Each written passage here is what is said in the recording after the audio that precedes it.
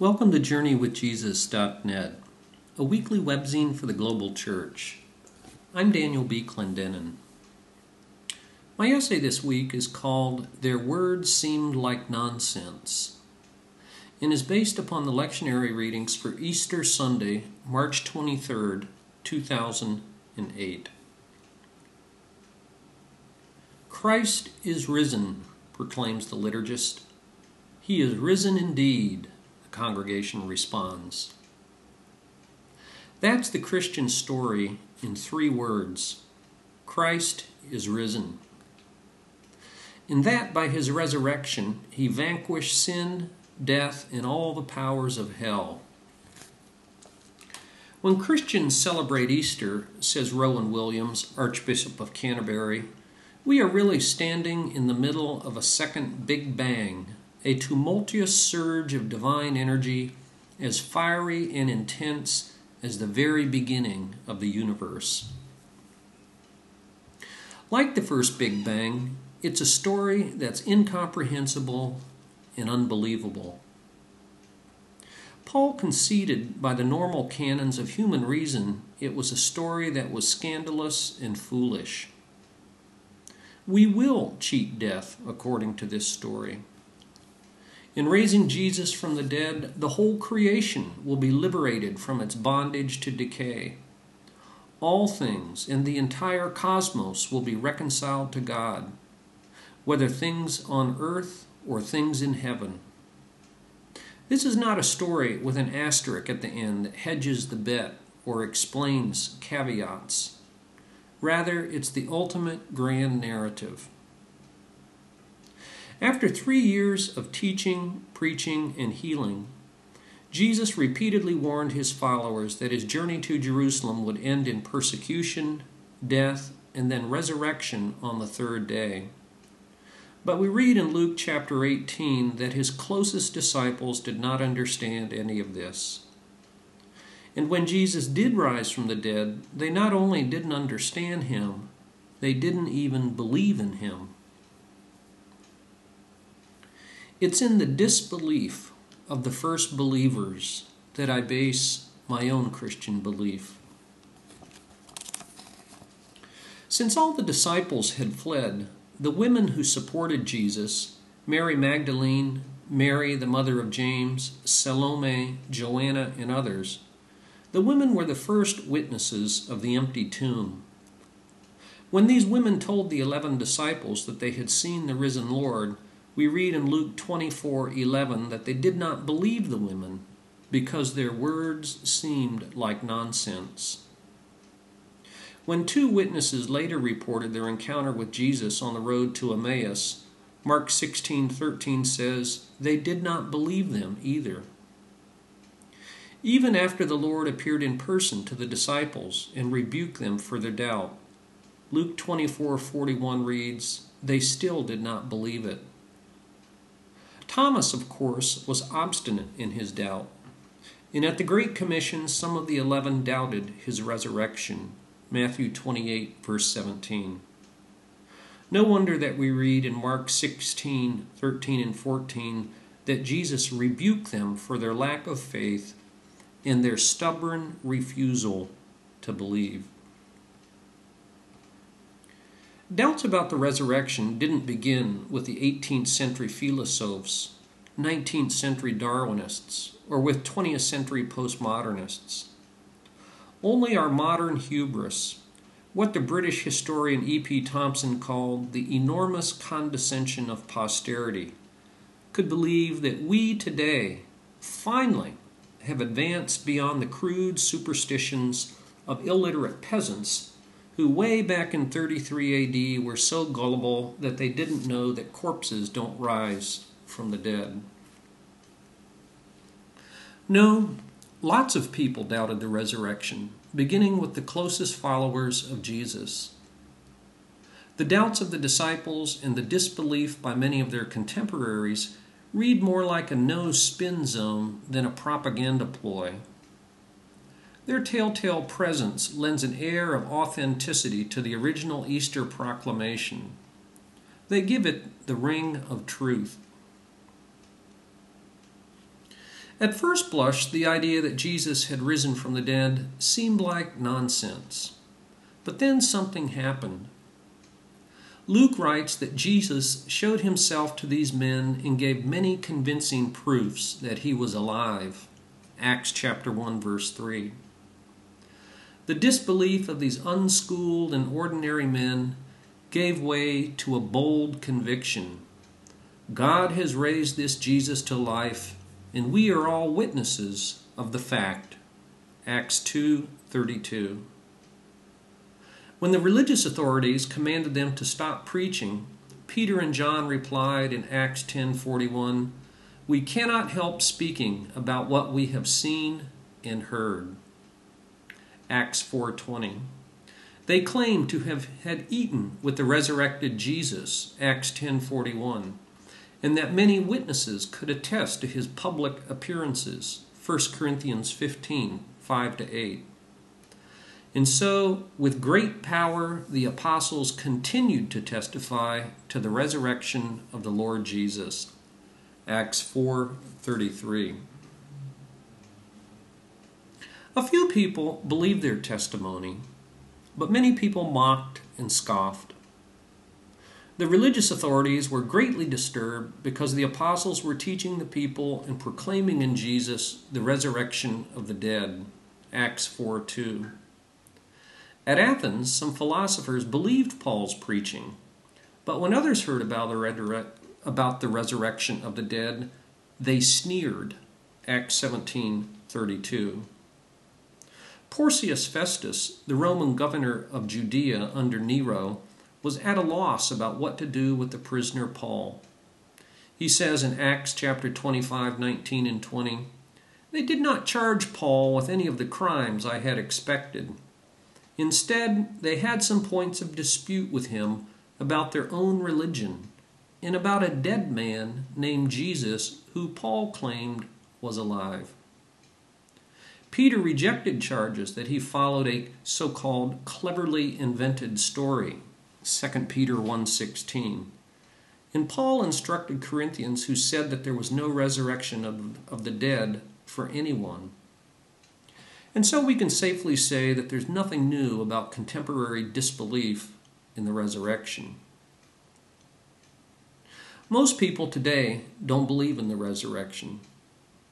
As with the initial belief of the original disciples, such words seem like nonsense.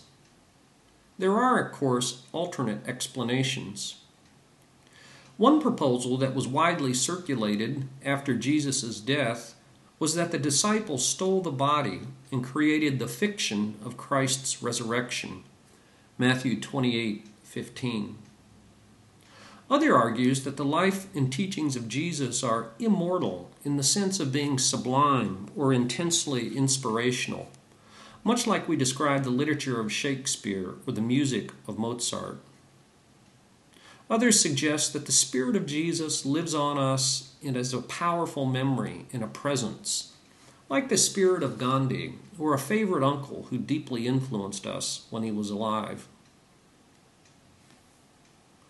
These alternate explanations have in common the idea that the resurrection accounts are more myth and metaphor than history, more like religious poetry than straightforward narrative, something to be taken figuratively but not literally. But that's not what those first doubters came to believe, not by a long shot. To them, Jesus was truly and literally raised from the dead. And even if they couldn't fully understand it, describe it, or explain it, just as we can't today, they freely admitted that their gospel was a sham and that they were liars if Jesus was not raised from the dead. 1 Corinthians 15. For the early Christians, encountering Jesus meant to know him and the power of his resurrection, Philippians 3:10. Paul prayed that the believers at Ephesus would know God's incomparably great power toward us who believe. That power is like the working of his mighty strength, which he exerted in Christ when he raised him from the dead. Ephesians 1:19 and 20. Or to use Williams's analogy, it's like a second Big Bang. It's possible that the first believers were either badly deluded and wrong, or blatant liars and immoral. As Pascal put it in his Pensées, either deceived or deceivers. But neither of those explanations have the ring of truth to me. The only thing the disciples stood to gain from preaching the resurrection was political persecution, intellectual scorn, and social marginalization. No person should believe a lie about the resurrection, said Paul, and they certainly shouldn't preach a lie. 1 Corinthians 15:12-19. If Jesus isn't raised, the Christian faith is a cruel hoax and a silly fiction. The women who were the last at the cross were the first to believe. Mother Teresa believed. So did Martin Luther King Jr. Others like Richard Dawkins and Christopher Hitchens have their own biblical precedents in the condescending scorn of Festus. The Cambridge mathematician Bertrand Russell rejected the message and wrote a famous essay about his unbelief called Why I'm Not a Christian. Francis Collins, on the other hand, head of the Human Genome Project, does believe the apostolic message, and he tells why in his own book, The Language of God. I believe the original disbelievers and stand on the shoulders of other Christians across time and space who have believed, confessed, and taught that Jesus is raised from the dead.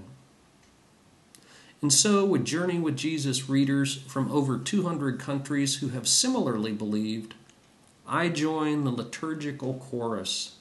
Christ is risen. He's risen indeed. And now for further reflection. Meditate on Hebrews chapter 2, 14 and 15.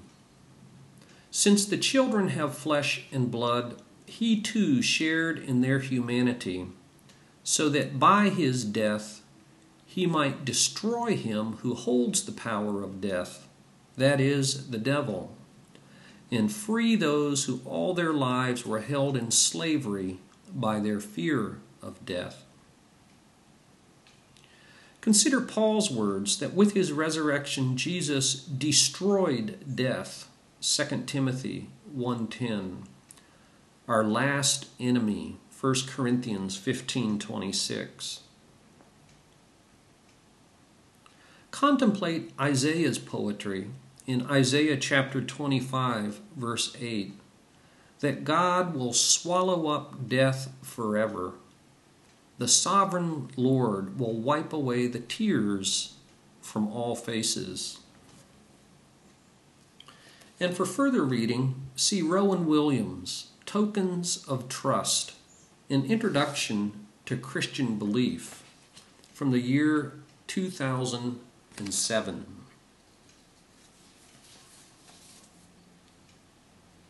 For books this week, I review Robert Louis Wilken, The Spirit of Early Christian Thought, Seeking the Face of God, New Haven, Yale, 2003, 368 pages.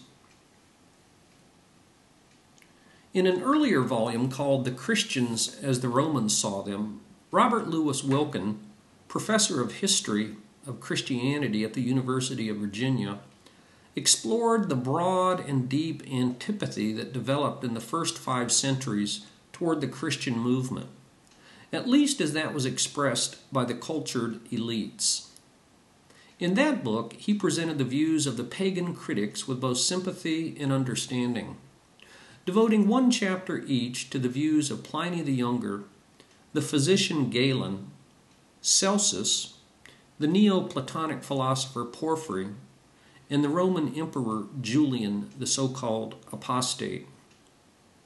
In a short epilogue in that book, Wilken acknowledged that the Christians responded to their critics. In other words, there was a genuine dialogue, not simply an outpouring of abuse. The credit, he said, goes as much to the Christians as to the pagans. And so, in the present volume under review, Wilken explores the emergence of what eventually became a distinctly Christian view of God, the world, the self, and human history. Although his task requires him to consider the history of theology as it developed in the early church, in its relationship with thinkers of Judaism, Greece, and Rome, Wilken warns us not to be overly preoccupied with intellectual ideas. The gospel, after all, does not intend to make us smart, but to transform our hearts, minds, and our very lives. Early Christianity appealed to history, reason, ritual, experience, and most of all to the scriptures, all with the goal of authentic faith expressing itself in true love. What we seek, says Wilken, is not barren knowledge, but the very face of God. Psalm 105, verse 4. In his panoramic survey, Wilken describes how we know God in worship, the sacraments in the scriptures, the struggles to define the Trinity, the nature of Christ in creation, the relationship of faith to reason in the church to broader society, poetry and icons, and then the nature of Christian virtue in the spiritual life.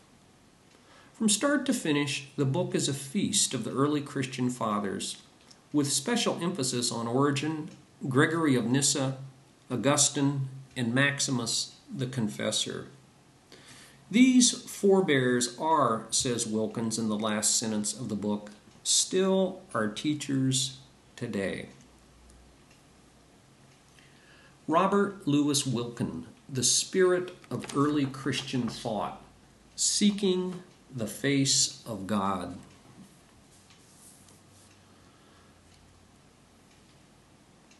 For film this week, I review Ratatouille from the year 2007. Ratatouille is a French dish of stewed vegetables that plays a delicious role in resolving the plot of this movie, thanks to a remarkable rat called Remy. Remy is a quintessential foodie.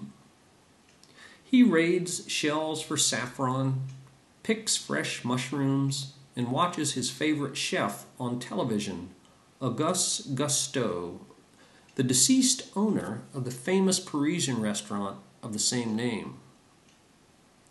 But there's a lot of heat in that famous French kitchen after it's taken over by a new, very mean owner who received a bad review. Much to the horror of the new owner, Skinner, did Gusteau really leave the restaurant to his son and dishwasher, Linguini? What will become of the romance between Linguini and the sous chef, Colette?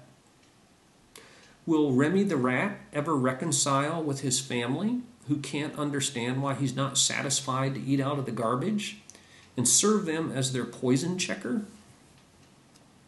Will the humans ever accept a rat in the kitchen? What will that imperious food critic, Anton Ego, think of Remy's dish of ratatouille? And just how will Remy, Colette, and Linguini live happily ever after? Well, grab the family one Friday night, pop some popcorn, and tee up this great animated film to find out. Ratatouille from the year 2007.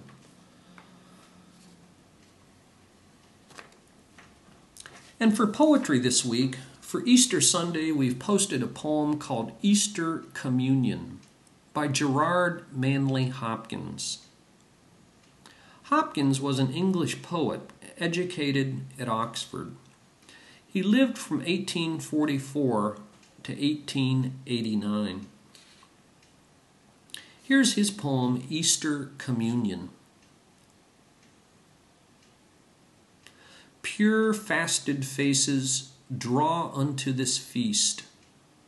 God comes all sweetness to your Lenten lips, you striped in secret with breathtaking whips. Those crooked, rough-scored checkers may be pierced to crosses meant for Jesus's, you whom the East, with draught of thin and pursuant cold so nips. Breathe Easter now, you surged fellowships, you vigil keepers with low flames decreased. God shall o'erbrim the measures you have spent with oil of gladness for sackcloth and frieze, and the ever-fretting shirt of punishment give murrey-threaded golden folds of ease. Your scarce sheathed bones are weary of being bent. Lo, God shall strengthen all the feeble knees. Easter Communion by Gerard Manley Hopkins. Thank you for joining us at JourneyWithJesus.net for Easter Sunday, March 23rd, 2008. I'm Daniel B. Clendenin.